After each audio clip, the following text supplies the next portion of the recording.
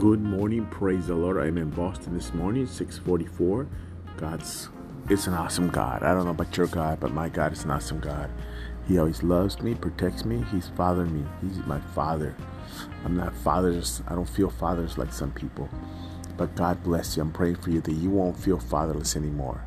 God is a great God. Don't forget, we are doing the work of God. If you want to get plugged in, if you want to do the work of God, come to MRC where we plug you, where we make disciples out of people. 2 Corinthians 9:8. Now watch what it says. And God will generously provide all you need, all.